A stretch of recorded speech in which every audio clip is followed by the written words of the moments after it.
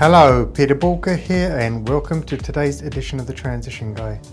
Now today I want to talk to you about management buyouts and why it's so important, actually critical, that you have a good leaver, bad leaver clause in the agreement.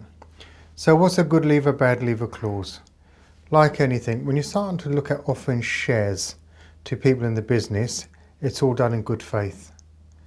But ultimately, you cannot expect that once you start giving away equity, i.e. you start allowing people to buy in equity, you can't expect them to stay there forever. It happens all the time where people eventually do transition out and going to move on to different things.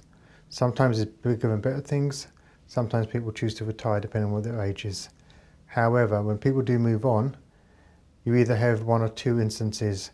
Now, if someone is a good leaver, where they've added massive value to the business and it's time for them to now go and do other things, they still remain a shareholder in the business, which means that while everyone else is working to build value in the business, that person still benefits. In that kind of situation, having a good leaver on board that still retains their shares in the business is absolutely the right thing to do, because they move up now into investor level. So they have no right saying in the day-to-day running the business, but they're still part of the strategic decision making at ownership level.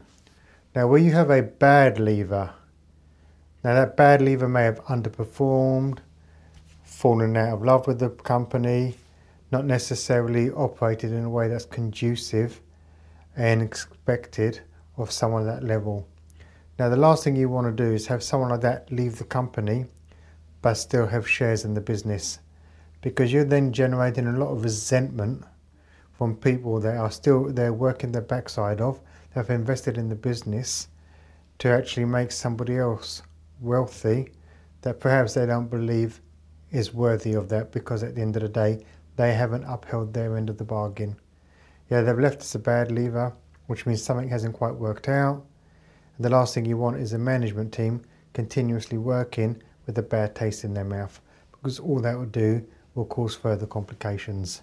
And I've had a number of instances with clients where actually we've had people leave at board level where during the management buyout process, they actually didn't want that clause in there and they refused to buy in because they didn't want to have the bad leaver clause. At the end of the day, no one sets out when they sort of do a management buyout for people to fall out, that for things to go wrong. But unfortunately, it does happen. And we have to be prepared for every single eventuality. So have you had any experience with management buyouts?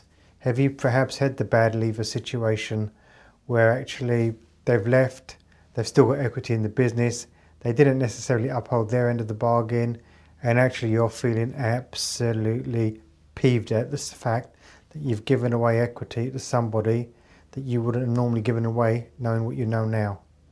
If so, love to hear your comments in the space below. If you need any help around sort of management buyouts, you're looking at, okay, well, how would we practically put this into action in our business? By all means, head over to bulker.com and get in touch. If you've had a lot of value out of today's episode, please do me a favor, share it with others, please spread the word, like it, share it, and subscribe to the channel so you don't miss out on our weekly updates. And finally, remember, failing to learn is learning to fail. Please stay safe.